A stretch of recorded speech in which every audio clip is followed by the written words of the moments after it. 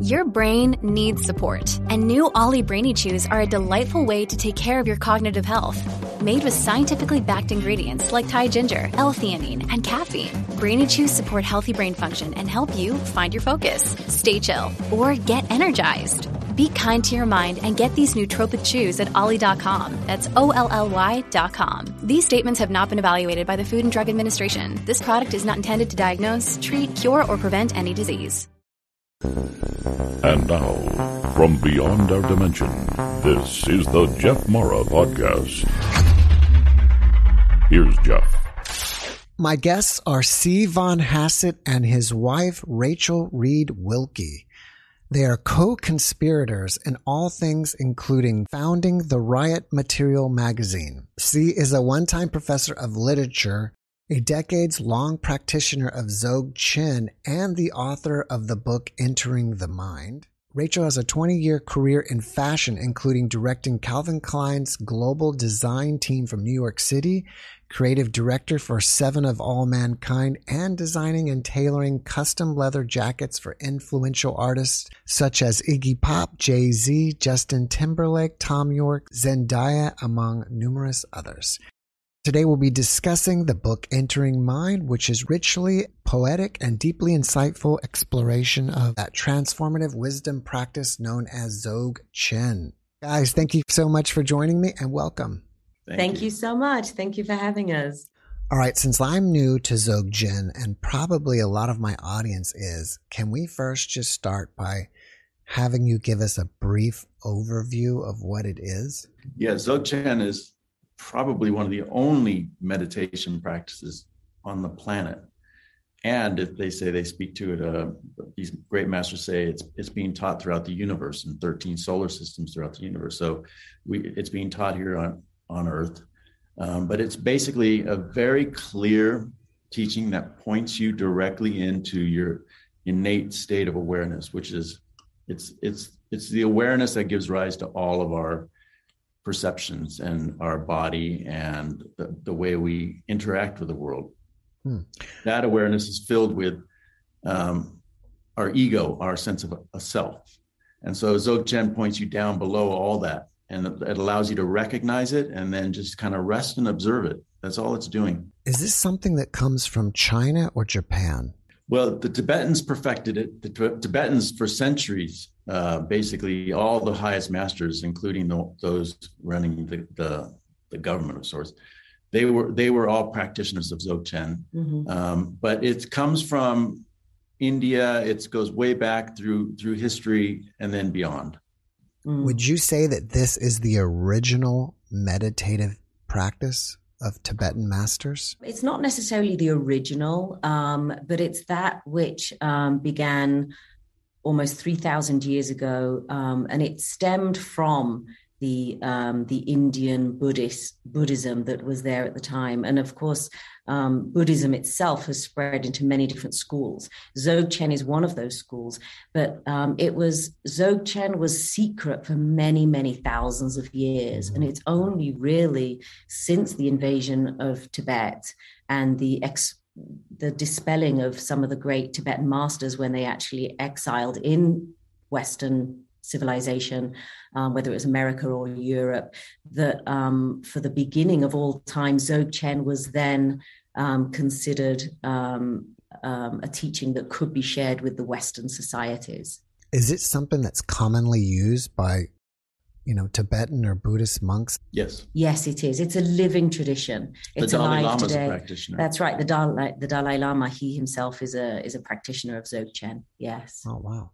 You said something and I can't let this go. You were talking, this was being practiced on other planets?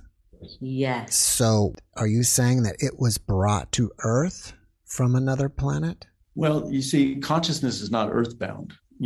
Our sentience is not bound only to this earth. It's part of space, and space is infinite. Mm-hmm. So the earth is part of space, we're part of space, and everything is part of space. And a lot of these transmissions are mind transmissions. You can actually, advanced practitioners can get teachings from their masters across. If they're in India, they could be sitting here in the States and receiving a mind transmission through this state of consciousness. It's kind of like extrasensory perception of sorts. That develops with it, but it doesn't need to develop with it. So yes, it's very much planetary and off planet. Cosmic. It's a cosmic practice. It's a universal practice. Yes. And of course, not only through the cosmic network, as it were, but also just the multi-dimensional realms that we as sentient beings and other beings in our universe exist in. So this is, as C says, it's a transmission of sorts through all. It can pierce through all realms. Have they been telling the practitioners that this is, also taught on other planets for thousands of years? They speak to it in passing. They don't even really speak to it as part of one of the major tenets of their teachings. It's basically, amongst all the other places it's taught out there in 13 different solar systems. And it's a teaching that's asking us it's showing us how to wake up to our essential nature. So it's not something mysterious or there's no mystique to it. It's an actual real practice, like practicing yoga and getting in there. And it's called Ati Yoga, which means the highest yoga. It's the yoga of mind. And so it's saying is you need to wake up from the delusion of this life, which is, we see ourselves as separate from all other things. And this isn't the case. In fact, we're like space. We are the very space that allows our bodies to arise. And our awareness is one with that. Mm-hmm. So can you tell us how you got involved with this in the first place? Maybe you answer that, because Sure. You began many years ago. I mean, I was on a quest from early age. This probably ties in nicely with your show. I came into this world feeling completely alienated from this world. And there was a lot of dark energy around me when I entered this world that felt very much from another life, and also from the inter lives, that kind of Bardo state that was very traumatic for me. And I came in and there was these beings that would just be standing next to my bed, just dark, heavy, coal-like beings, and just staring at me. And I was very terrified all the time and seeing things, and also very confused inside, it's like traumatized. So I was really searching for some sort of answer. And ultimately, I landed on Buddhism, which I connected with in a very loose way. But when I read one text, I can't remember what it was, but they started speaking of the Bardo realms, and they started describing to the T some of the realms that I used to remember as a child, like remember being like crushed and then distended and then re-crushed, and the taste of it. And I thought, okay, wow, I gotta go deeper into this. And this led me straight to Dzogchen. Somehow I came across some passages in this book that spoke to Dzogchen, started looking through the index at the back and finding those teachers. And then from there on, it was the only thing that ever made sense to me as a practice. Once you started practicing it, how did your lives change? Well, I'm sure I'll go first. I'm newer to the practice, specifically the practice of Dzogchen.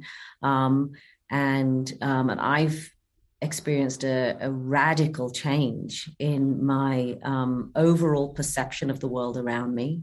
In particular, the perception of my inner world within me. And I feel that it's had such a calming effect on my emotional equilibrium. I recognize emotions as they arise, but I allow them to just unfold and be. And it's removed that sense of judgment from watching how those emotions arise in me. And with that, it's removed my sense of judgment of how emotions arise in others. So I've really, really experienced a shift in my perspective. It's also completely and utterly opened up my unisphere into the many, many different levels and essences of consciousness. And I see consciousness in everything. And I think to that, it's a big learning curve, but it's one of expansive openingness, and it just makes me feel on a very sort of daily experience, I feel extremely open, and I feel very safe in that opening. And I know that this has been a direct result of the Dzogchen practice. And for me, like I said, I had a lot of anxiety and a lot of fear. And, I grew up in Los Angeles where there was a lot of interracial warfare going on. Everybody was kind of like beating down on everybody else. And so there was terror at every level. And I needed to get past that. I was also very shy. And so it's like internally it was fraught. And Dzogchen, just in practicing Dzogchen, you go in, you kind of get below that whole conceptual network of ideas and emotions and sensations, and you just rest and you observe it all. And on its own, it all just disappears. As the space opens up within, all of that weird stuff and really troublesome stuff, energy within just goes away. It just like goes up like to the gods. And it's just amazing, actually. Earlier we were discussing that you could be here and a Tibetan master could be on the other side of the planet, but you can still connect with each other. How do thoughts, in your opinion, travel at such great distances? Well, that's a great question, and C and I have been steeping ourselves in research, and again from an experiential perspective as well, from practicing Dzogchen. We strongly believe that consciousness is a web of interconnection that literally exists between each and every being on this planet, in this solar system, in other solar systems, across the whole universe.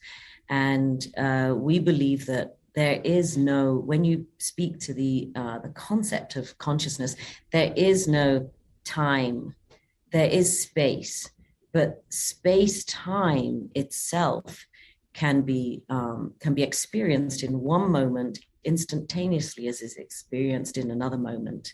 And there is no time between those two moments. So you can have a communication of somebody on a level of consciousness in one part of the world or one part of the universe. And with that intentional consciousness, a message can be embedded in the network of consciousness. It can be instantaneously experienced and received and interpreted to the receiver at that moment. There is no differential time that it needs to travel to one space, from one space to another space. And what we are finding, which is so exhilarating, is that quantum physics is speaking exactly to that same mechanism when they're studying the bending of space-time and how also you can an entanglement between one particle and another particle, and how we are now learning that it's about the opening of space-time to allow a wormhole to be created, and you can instantaneously manifest from one space to another. That can come in the sense of thought, but we realize that this can also come in the form of visuals, holographic visuals. I would assume that you'd have to get into a meditative state or somehow focus a thought to send it to somebody else, because otherwise our minds, throughout the day are just filled with chatter. Yeah. Yes. This is the conceptual mind is not the level of mind we're speaking to when we speak to this kind of instantaneous reception. It's like a radio receiver picking up on radio waves.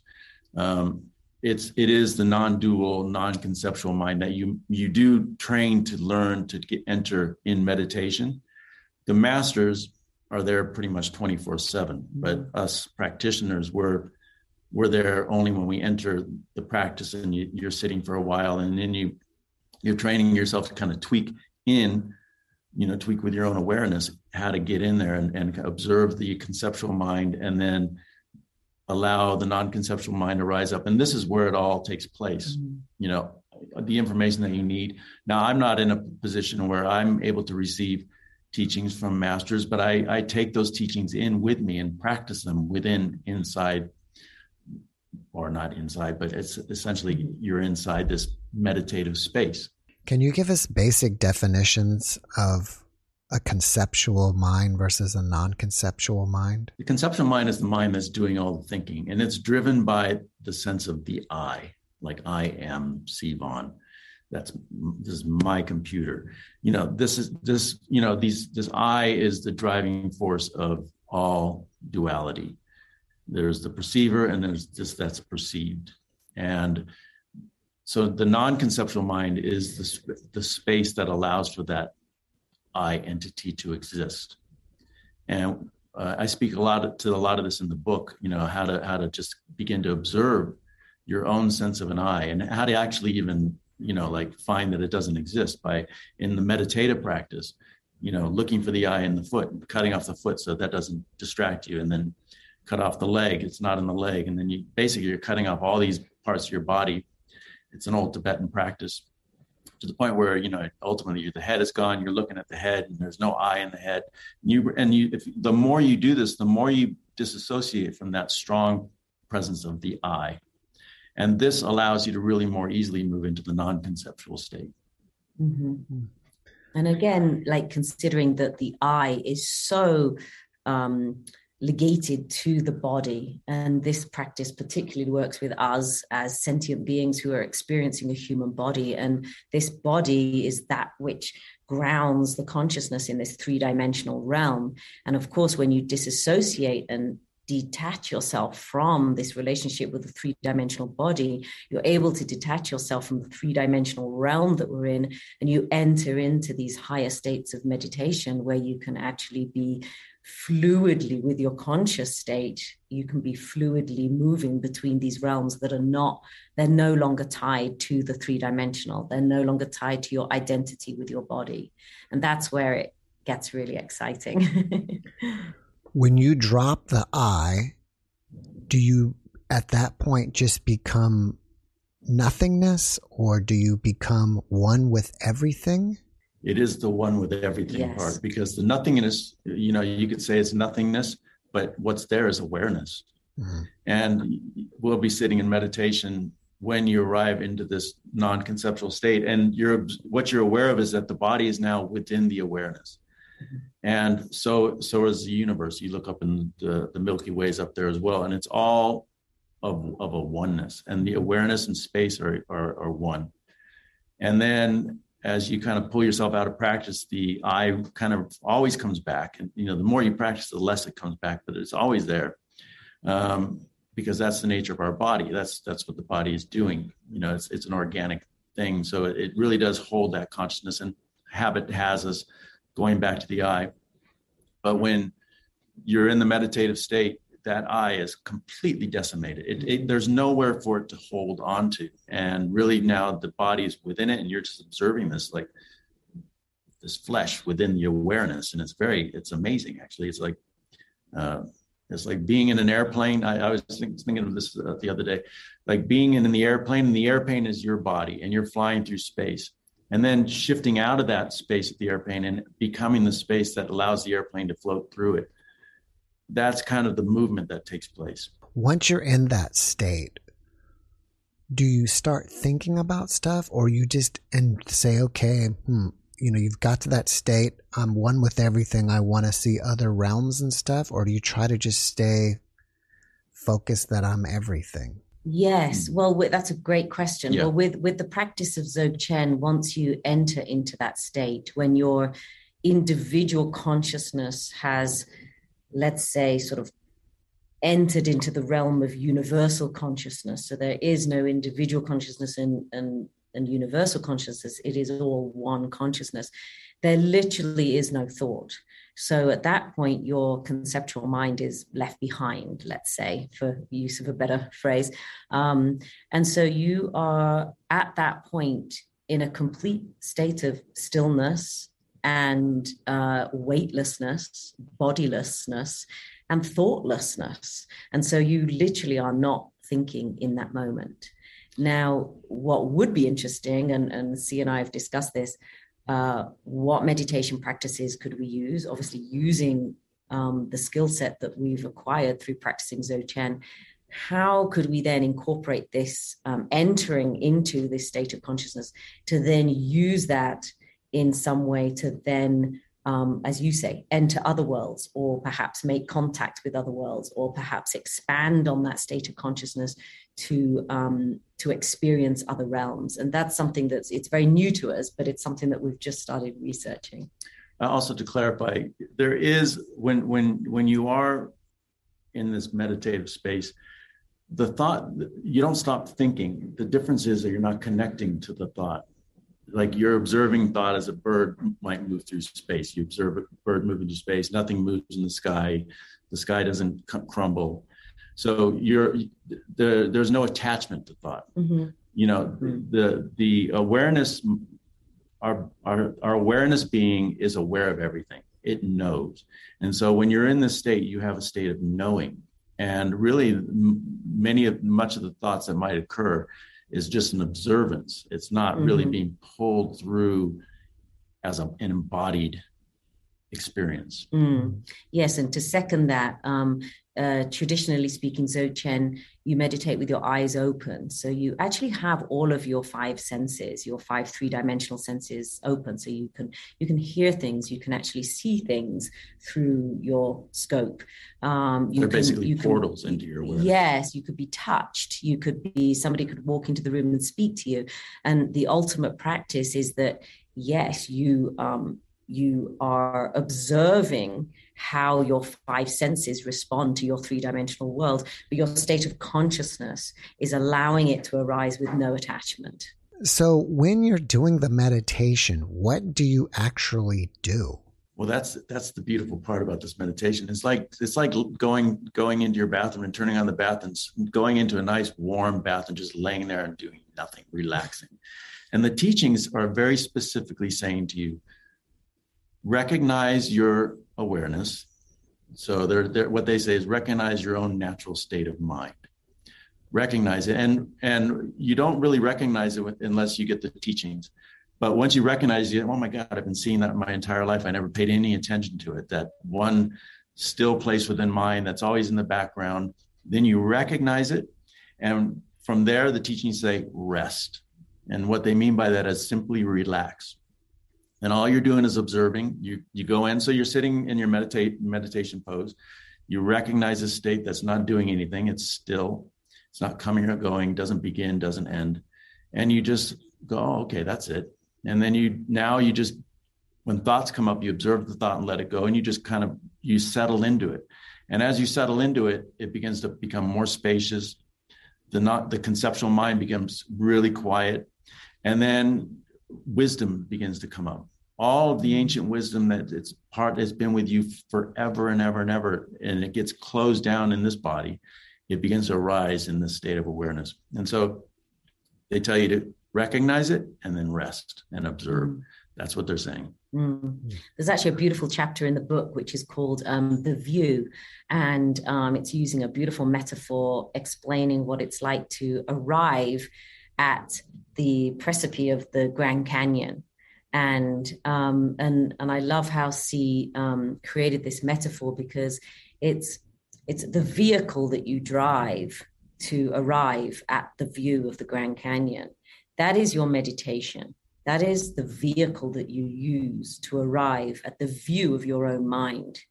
Once you arrive, the vehicle takes you so far. And that is the training of calming the conceptual mind, the training of just letting all of those thoughts just settle and letting the conceptual mind just sort of peel itself off so that it gives rise to the non-conceptual mind. And when you view the Grand Canyon, this beautiful, awe-inspiring space, that is when you're actually in view of your natural, innate mind, the non-conceptual state. And at that point, the vehicle that you've used to get there, you get out of that vehicle and you literally view.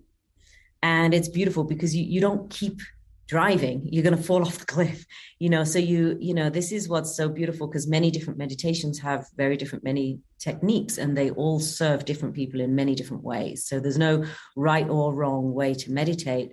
But Dzogchen, we particularly resonate with Dzogchen because it gives you, there are some basic trainings just to actually lead you in your car as a vehicle to get to that view. But then when you recognize that view, you literally rest and observe.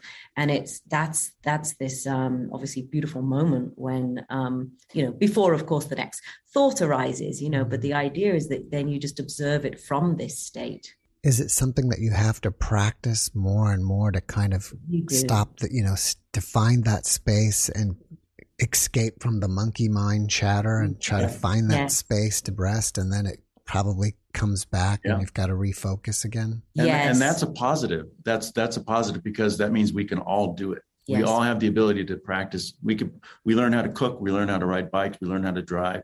This is another practice that's very attainable. We can all do it in one lifetime. The practice is spending more and more time in this meditative state where you're no longer meditating. Now you're resting and observing. And the more you get skilled at that, the more you can bring it into your everyday life. And so you can go anywhere in the world and anywhere, even to work in the most stressful situations, and just observe the chaos going on around you, because it's no longer out there affecting you. It's now part of your awareness. Could you take it as far as like you said, if you were in a stressful situation and you could get to that zone where you're just, completely in that space of your mind where you're relaxed and you're not really thinking and just observing, and could possibly seeing all this action going around to you, wisdom will come to you to kind of help you navigate all this, if there's problems or stress? Yeah, absolutely. Yes, absolutely. And I think we've experienced it in many, many situations. Of course, the whole world has had a pretty crazy couple of years, and I've noticed a significant shift in my way of relating to that exterior world. And it's not that I don't care about what's happening, and it's not that I don't see the immense suffering of others who are experiencing this life in such awful conditions and awful situations. But it's a way of just being with that, and all accepting of ourselves and others in that one space, sharing that collective consciousness. And that in itself creates a sense of calm and a sense of peace, and also a sense of true care, not based on judgment of their situation as opposed to my situation, literally seeing us all as one big organism that is experiencing this life as consciousness together. Earlier, you used the word bardo, and I think that was in reference to the time or the place in between lives. Yeah. Can you tell us more about that? Well, there's various bardo states. Being alive is considered a bardo state, and then I'm so sorry. Let me stop you. What is the definition of the word bardo? Bardo, I think, is like in between, or a transition. So when you transition from this life into the next life, that's a bardo state. And then when you transition from wakingness into dream state, dream is another bardo state. It's one of the 5 bardo states. Death is another bardo state. So when I was speaking earlier, I was speaking to between the life of my past life and then this life, there was that bardo state in between. There's also the bardo state of once you're now moving towards death from this body, we're in this body and this is the bardo of our life. Now you're moving, you found you have a terminal illness and your body is now dying over a period of time. That itself is another bardo state, and that can bring another form of perception. That's a state where you can begin to see your relatives from another world coming to welcome you into the next world, and they're preparing you for that. And you have clear insight and visuals on that as well. So that's another bardo state as well. And I think the Buddhists, they particularly highlight these states of bardo because they are recognized as opportunities to awake. And that is why they are defined. So that is why the bardo of living, it's from the day you are born till the day that you find out that you are dying. You have in human terms, you have a long period of time. And within that bardo transition, there is an opportunity to awake. And so each of these bardos give you an opportunity to awaken to your consciousness. I don't know if this is your personal belief or taught in Dzogchen, but after this life, do you reincarnate back here or do you go to other planets? Obviously people are being reincarnated here. We just watched recently some episode on these children who are, telling their parents, you're my second mommy. My other mommy's, a couple of years back, or I was just killed a couple of years back. And then mom researches and like, oh my God, this actually happened, So yes, you can be pulled back here. And especially if you're more of an awakened being like these Tibetan masters, they come back here purposefully again and again, and they have other masters finding them as children and then showing them all the old stuff that master had.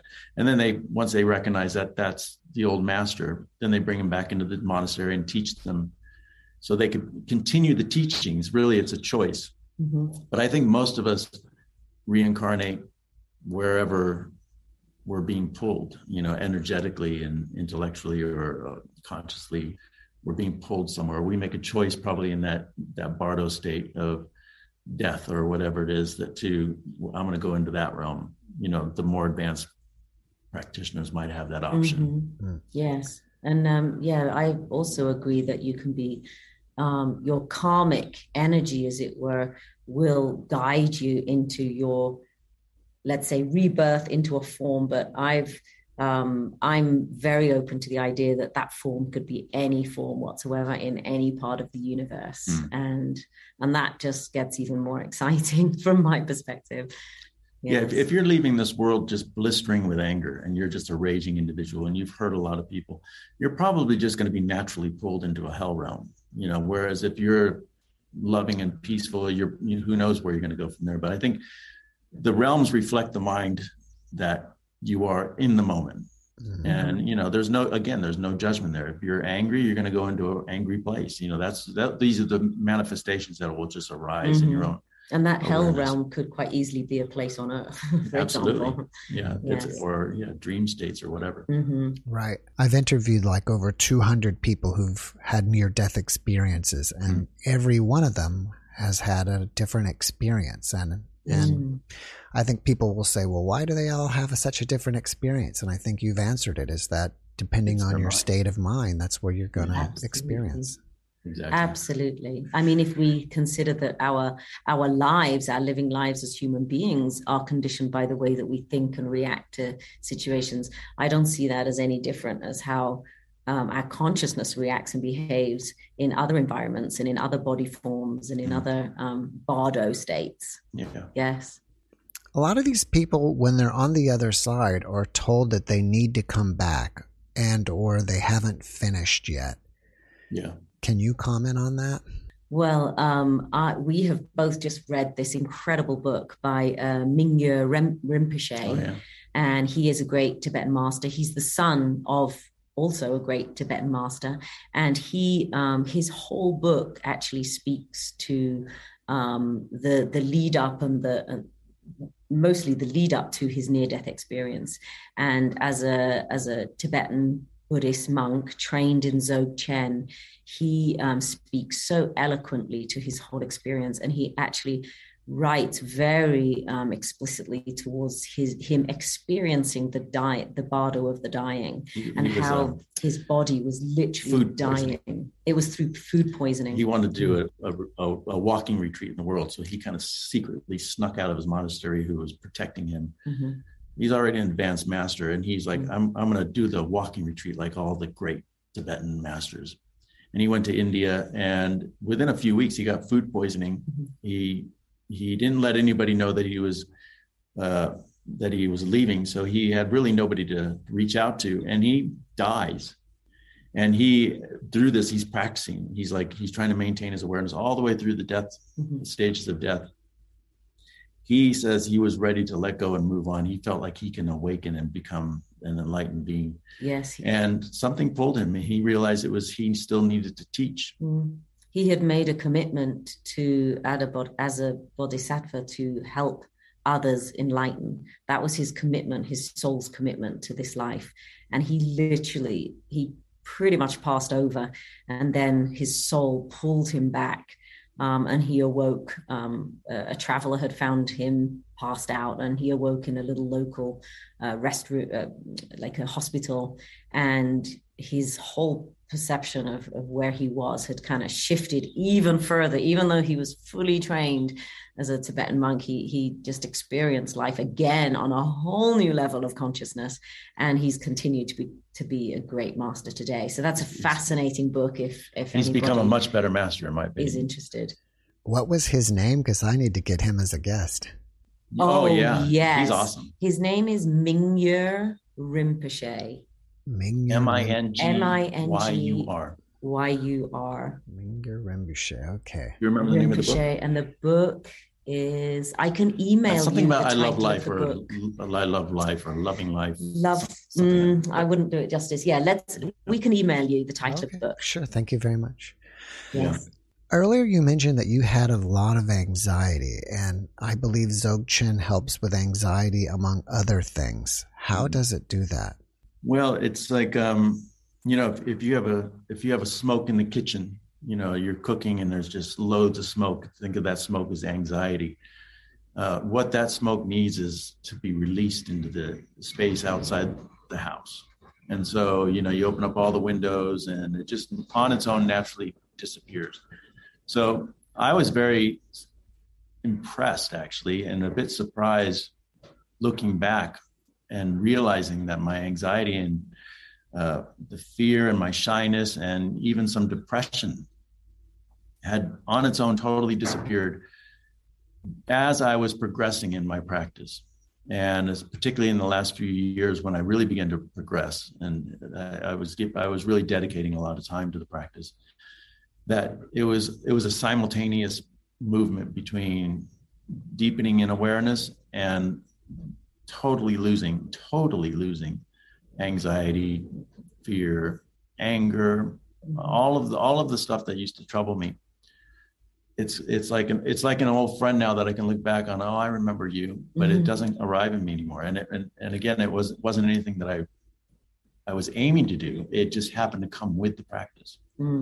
It's almost like the resistance that we have to those emotions disintegrates.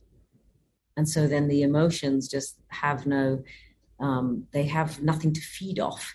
It's almost our resistance, it's our resistance that increases the power of fear and anxiety. And once that resistance has gone, they fly by, they float by, they can't attach themselves to you. Some of my guests that are near-death experiencers talk about when they're on the other side, they drop the ego. They don't even care about this life anymore. It's kind of almost saying the same thing as what you're saying when you get into this meditative state.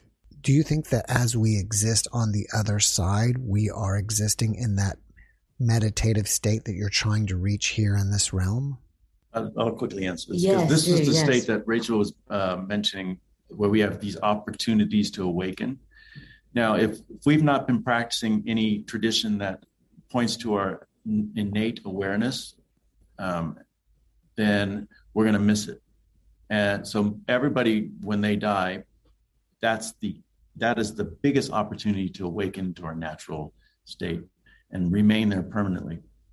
So when Mingyur Rinpoche, for instance, he was excited actually to move into this state and let go of life, because he realized that this was his greatest opportunity. So everybody arrives there and they go, wow, I watched my ego drop. I recognize that I'm one with the universe. And if you've been training in this life, this is your moment to go, I got it. I'm in. And you wake up. If you haven't been training, then this is a missed opportunity, because the habitual mind is always going to kick back in, and your ego, your sense of I is going to pull you in some other direction energetically. And like when you dream, you're kind of moving all over the place in dream. You have no real control. But if you can wake up in your dream, and a lot of great masters do, they just now use the dream for their own benefit to get teachings. So yes, it is this moment of dying and near-death experience is a critical moment of awakening if you've had the teachings, if you've been practicing. Now, you said after you die, when you're over there, you may have the chance to wake up. Yes. What do you mean by that? Enlightenment. Which means you become like a Buddha. The Buddha is the Buddha, but the Buddha is symbolic also. the Buddha represents who we are in our natural state. We all are potentially Buddhas. Mm-hmm.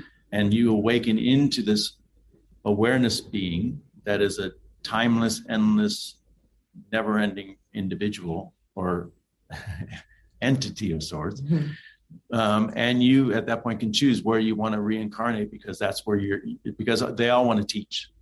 They all want to be of service to the rest of us who are still striving to understand who we are as individuals. And so this is the path. And so when we wake up into our permanent self, which inhabits everything. Mm-hmm. Wow. Didn't mean to keep cutting off Rachel on that one. No, Sorry. not at all. No.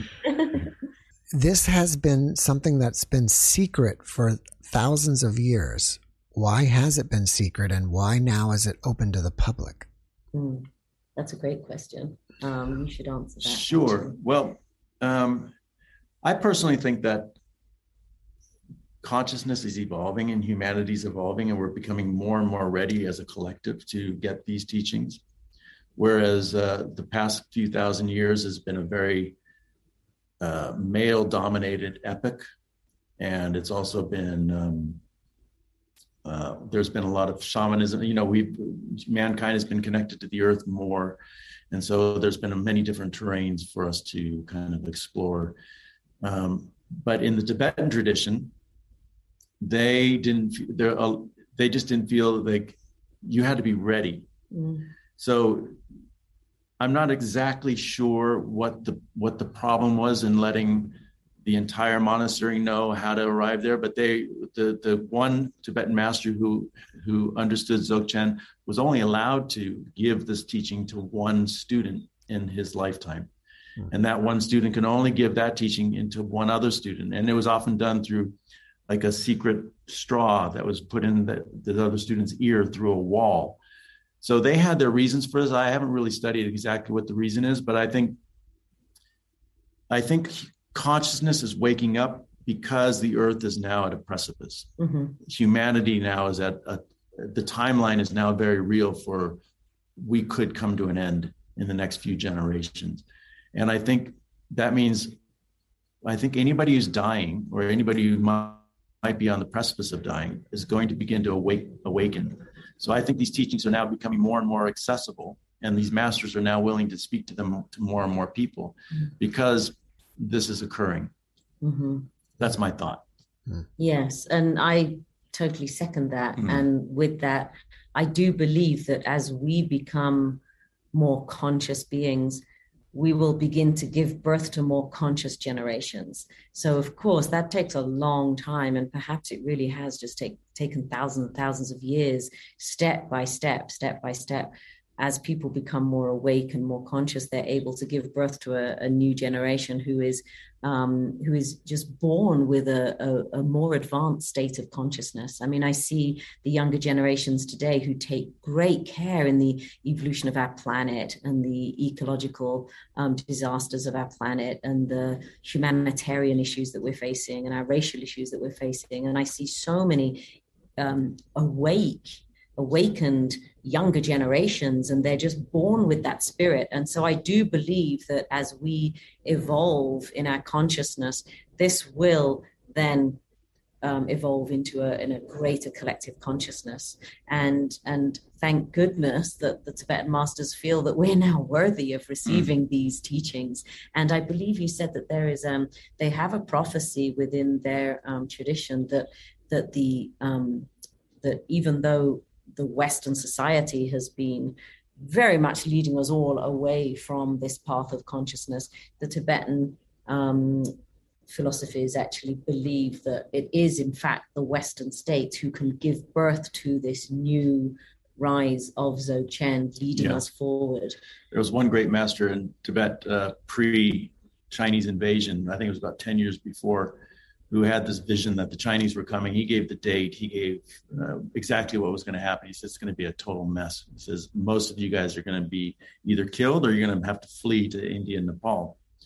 And he says when this happens, these teachings can no longer be secret. They need to now be let out into the world. We've nurtured them for many, many centuries, and now I think or 1,000 years or whatever.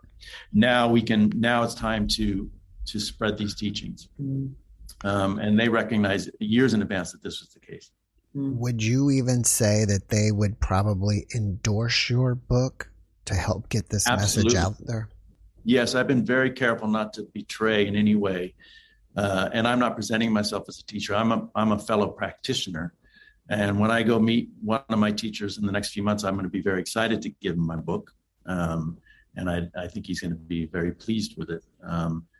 But it's also coming from a different perspective. It's not coming from the master's perspective. It's coming from a practitioner's perspective, but one who has who's gained some insight and can use Western metaphors and speak to the Western experience as a valid one, and as we all have the ability, and I was just as riddled with all kinds of, the human condition as we all are. And if I'm able to get this far in my practice based on my great teachers, then that's what this book is attempting to communicate, that there is a clear way forward for us. Earlier, we were talking about consciousness and about the web that maybe connects all our thoughts. And for example, I had a business where sometimes I would just, for some reason, out of the blue, think of a person, and then maybe a few days later, they would appear in my business. And then also, I've had guests that have seen UFOs or had contact with UFOs, and it appears that they're either mentally trying to speak to the UFOs, and there's the CE5 groups that meditate to connect with UFOs. Can you comment on any of that? Yes, well, I haven't had a UFO experience, but I have had a number of experiences with ghosts. And I believe it's a communication that happens from all realms. And so I think I didn't really have many experiences when I was younger, but when I left home around the age of 18 and went to university, it seemed that everywhere I went to live had other beings there, and I had to share my bedroom with somebody, or I had to share the kitchen space with somebody, wherever it was. And I just became very used to the idea that we are all beings in different forms, in different manifestations, and some of those beings I experienced as just thoughts, meaning they were there. I felt the presence. I didn't visually see them, but they were there, perhaps. And I say sitting on the end of the bed, they could have been sitting on the end of my bed, and I didn't see a physical form, but I felt their energy presence, and there was a presence. And with that, a visual came to me of them as they were perhaps in a female form before, but a very clear imprint in my mental scape of who they were, what they looked like. And then I would literally have conversations with them, and they would speak to me, and it would come to me in the thought form, and I would respond quite openly and verbally to them. I'm sure some of them, my flatmates that I was listening to, thought I was pretty crazy talking to myself in my room.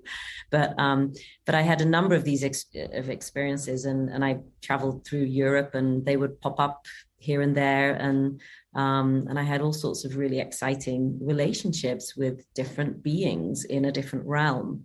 I think that would be my firsthand experience of that transmission of thought through different realms, and it's exciting. I'm not sure how aware you are of the UFO community, but there was an Israeli general that made some type of statement about that there's a galactic federation out there and was speaking about UFOs. But what was the most interesting thing I thought he said was that space is not what you think it is. Yes. Can you comment on that? I think space is exactly what we think it is, which is an emptiness. And space allows for everything to arise in it. All dimensions arise in space. All consciousness arises in space. Now, it's our various perceptions on that space that creates this dimensional these worlds. So, if we're entering into a higher level of consciousness, I think we have more access to various galactic entities and also apparitional entities. So it's just about where are you on the scale of consciousness?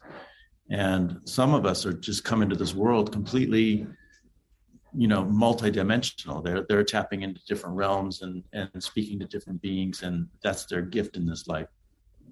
Others of us have to train, and I'm one of those guys who just needs to train. I'm more of that entry level individual who comes in and just practice and develop skill through practice. But I could say that I was seeing things when I was young, but I think most children can, because they're not bound down by the teachings in our world that tell us to nonsense. Oh, that's silly. You're talking to yourself, or you're making this up, So then we have to relearn it. As we get older, we have to relearn those skills that are natural to us and, that are natural to our own awareness. Mm-hmm. So I think it's on that level. I think he might've been really surprised because he's a military man and, this stuff doesn't exist until he has firsthand experience with it. And then it makes him rethink, probably brings him back to when he was a child and says, maybe this stuff, it does happen. Mm. And of course, with regards to space, again, there's another beautiful chapter in the book. I think it's I Entity, but it speaks to the fact that we as human beings on the quantum physics level, we are made of 99.99% space.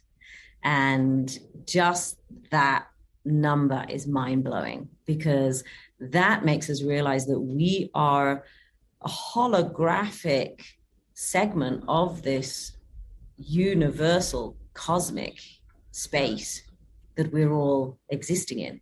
So we know that space out there is infinite. We know that it's even continually expanding. We know that that there is so much space between one planet and another planet, and one solar system to another solar system, one galaxy to another galaxy. And yet we actually are living examples of that same relative space within our bodies. If you were to actually remove the space from our bodies, meaning if you were to remove the space that exists between a proton and the edge of the atom edge, if you were to remove that space, our bodies in terms of matter would equate to just a tiny speck of dust. That is actually all our bodies is made of. We are literally, we are made of space. We are space. And it's this space, although we have skin and bones, but it's the space within all of that matter which gives home to consciousness. And so in the same way that we are moving bodies of consciousness, every single space that we move through is also that same moving space of consciousness. It is actually all the same. And this is now being proven on a quantum physics level. Would you think that our bodies then are manifestations of our consciousness in this realm? Absolutely. Emphatically, yes. Yes. I'm probably going to have some crazy dreams tonight thinking about all this stuff. It's going to take me some time to kind of mull this over and think about it. Since you guys are both artists, how do you see the relationship between the meditation practitioner and the artist? Well, we both believe that art really is one of the final frontiers of our civilization. It's where an artist can delve into mindscapes, thoughtscapes, bodyscapes of no limitation, and where really the artist today is that individual who chooses to transgress boundaries and borders and really push the limits of our human psyche. And even though they might be operating on an individual perspective, they really are a pioneer of that realm from a collective consciousness. They really are putting their creative process out there to receive messages and downloads and transmissions from the divine presence, which is consciousness. And so I think that art practitioner is very much in a state of meditation when they're actually creating and opening up the flow and allowing the flow of the consciousness to come through them, and they become the vehicle to express that and share it back to our community. And we believe that meditation and meditation practitioner also uses creativity, as it were, to enter that meditative state, because it's not necessarily that you immediately, at least at the beginning, that you immediately can just be in that meditative state. You've got to use your creativity to inspire your being to enter into that meditative state. So we kind of see the work of an artist and the work of a meditationer as being today one of the last and few final frontiers of true divine expression. I'm thinking that the artist might be the best meditation practitioner because they allow themselves to drop the rules and, you know, the dictates of society, and they enter their art as a form of creative expression. And in many ways, this is what we're doing as practitioners as well. We're dropping all the rules of self and dropping all the rules that define us and entering into a space. And this is a, you know, throwing your trust out there in a way that, you know, what am I getting myself into? Mm-hmm. And so the two are kind of exploring similar fields. One might be doing it with a bit more awareness or maybe more direction, but they're both very much exploring the same terrains, I think. I think many artists will say that, you know, it just came to me. Music, the song just came to me. And I used to have to write stuff kind of like children's stories. And a lot of times they would come to me when I was doing things other than, like I'd be cutting the grass outside and a story would come to me, or taking a shower or something. I don't know if I don't consider that maybe you can consider that a meditative state, because it's kind of just like a state of doing nothing. Yeah, yes, I think it is. True. Yeah, I think most of the best art is coming when you just drop your intention. You know, like, I'm going to create this piece, or I'm going to write this piece. It's usually when you blast it through all of that effort, and then you're just a bit more, you know, you're mindless, or you're kind of like you said, mowing the lawn, and then the jewels arise in those moments. Yes, I know that I write poetry, and many of my poems would come when I was in a moment of transit. So I could be sitting on a train, or I could be, not while I was driving myself, but I could be a passenger in a car, or I could be a passenger in an airplane. And this moment where I'm in a contained vehicle, but I'm moving. And so I'm very much in the presence of impermanence, because I'm just moving through some sort of space, and yet comfortably. And in that moment, it would just stream, and out comes my notebook, and I'd write, and it would flow as it would flow. And I would never go back and correct. I would never go back and edit. I would respect that moment of flow for what it was. And I really felt that it was, it just, like you said, it just came to me in that moment, and I would trust that was what needed to come to me. All right, time is flying by, so I need to switch gears with you guys. Can you tell us a little bit about your Riot Material magazine? Riot Material is just, I was really wanting a return to form of great art magazines being also great literary magazines. So incredibly good writers writing about art. And art, of course, is books, actual art exhibitions, film. I love film. Music. So really it was, how do we represent art in all of the arts, but through the voice of an amazing writer? Mm-hmm. And so that's really what the magazine is kind of founded on. That's the mission statement. That's the driving force behind the whole magazine. Mm-hmm. Again, your book is called Entering the Mind. Can we find that on Amazon, or do we need to get it on your website? Go to Amazon, you'll find it. You can also find it through enteringthemind.com. It'll take you right back to Amazon, but there you go. All right. So you have the book, you have the magazine. What else do you guys have, or what else are you working on that you'd like us to know about? Well, we did actually, in preparation for the release of the book, we did put together a 3-part podcast of our own, and it's a conversation between myself and C. And we have that also on the website, enteringthemind.com. And that is open for anybody who might be interested in Dzogchen and hearing our thoughts and discussion with reference to key concepts that are brought up in the book. So that might be nice for people to listen to if they're wondering, I'd like to know more about this before buying the book. And then there at enteringthemind.com, then you can also purchase the book there too.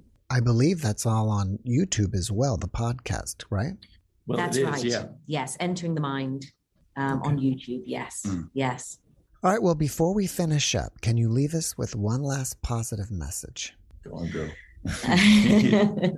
My last positive message to everybody is, gosh, when you're doing what you love, things unfold and you are received with love. And I can't say how important it is to follow your heart, listen to your heart. Your heart is as smart, if not way smarter than your mind, your brain.